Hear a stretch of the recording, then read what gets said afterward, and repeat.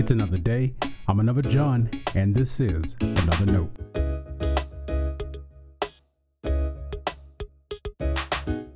Today's edition of Another Note is titled, The Simple Answer.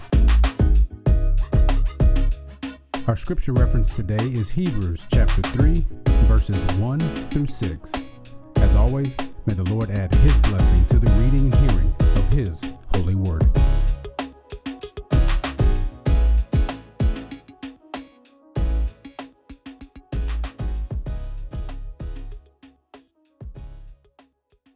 Therefore, brothers and sisters, holy partners in a heavenly calling, consider that Jesus, the apostle and high priest of our confession, was faithful to the one who appointed him, just as Moses also was faithful in all God's house. Yet Jesus is worthy of more glory than Moses, just as the builder of a house has more honor than the house itself. For every house is built by someone, but the builder of all things is God.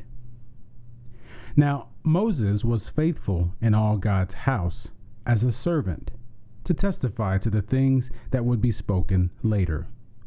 Christ, however, was faithful over God's house as a son, and we are His house if we hold firm the confidence and the pride that belong to hope. This is the word of our Lord. Thanks be to God.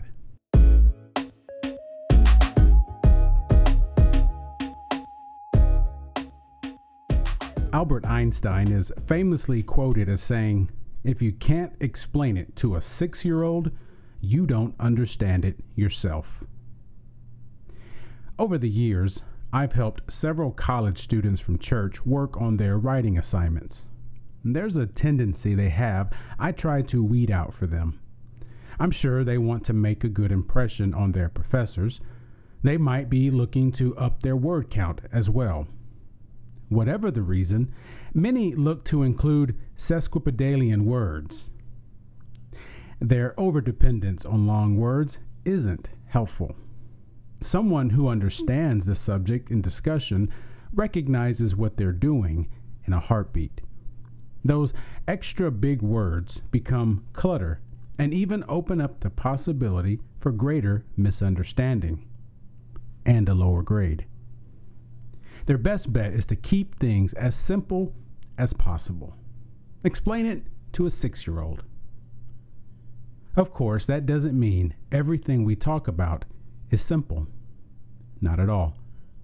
There's the tension. We tend to overcomplicate the simple and oversimplify the complicated. It's the difficult line of recognizing the basic heart of a matter and the nuance that may be associated with it. When it comes to our shared ministry and our walk with God, Jesus is the simple and complex answer. Years had passed for followers of Jesus. There were expectations that Christ would return soon. He had not. As more years passed, fear and doubt crept into the hearts of believers. The writer of Hebrews offered a holy reminder to those people. The point of Hebrews is to inspire a renewed faith in Jesus. What do you need to ignite revival and renewal of heart for the church? The simple answer is Jesus. Read the book of Hebrews, and that's what you'll find.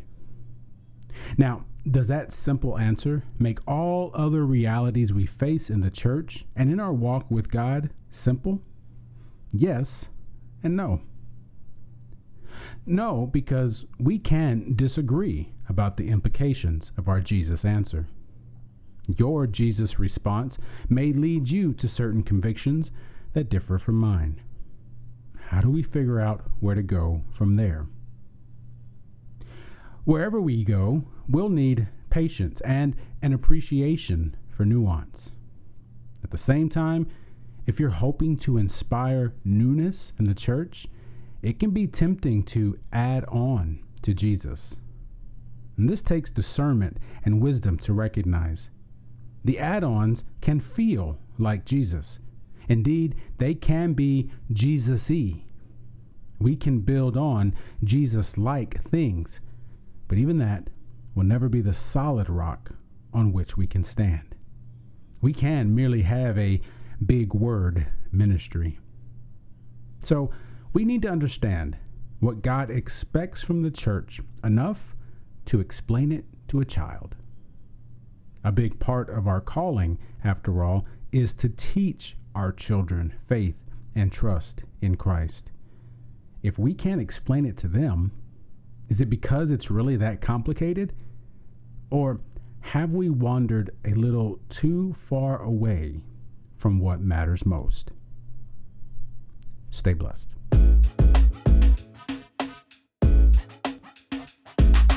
Thanks for always supporting Another Note. This is our daily devotional. I'll keep writing and recording as long as you keep listening and we keep growing. If you ever find Another Note on iTunes or anywhere else podcasts are available, make sure to leave a review so others can join us. The easiest way to connect with me is online at anotherjohn.com. God be with you.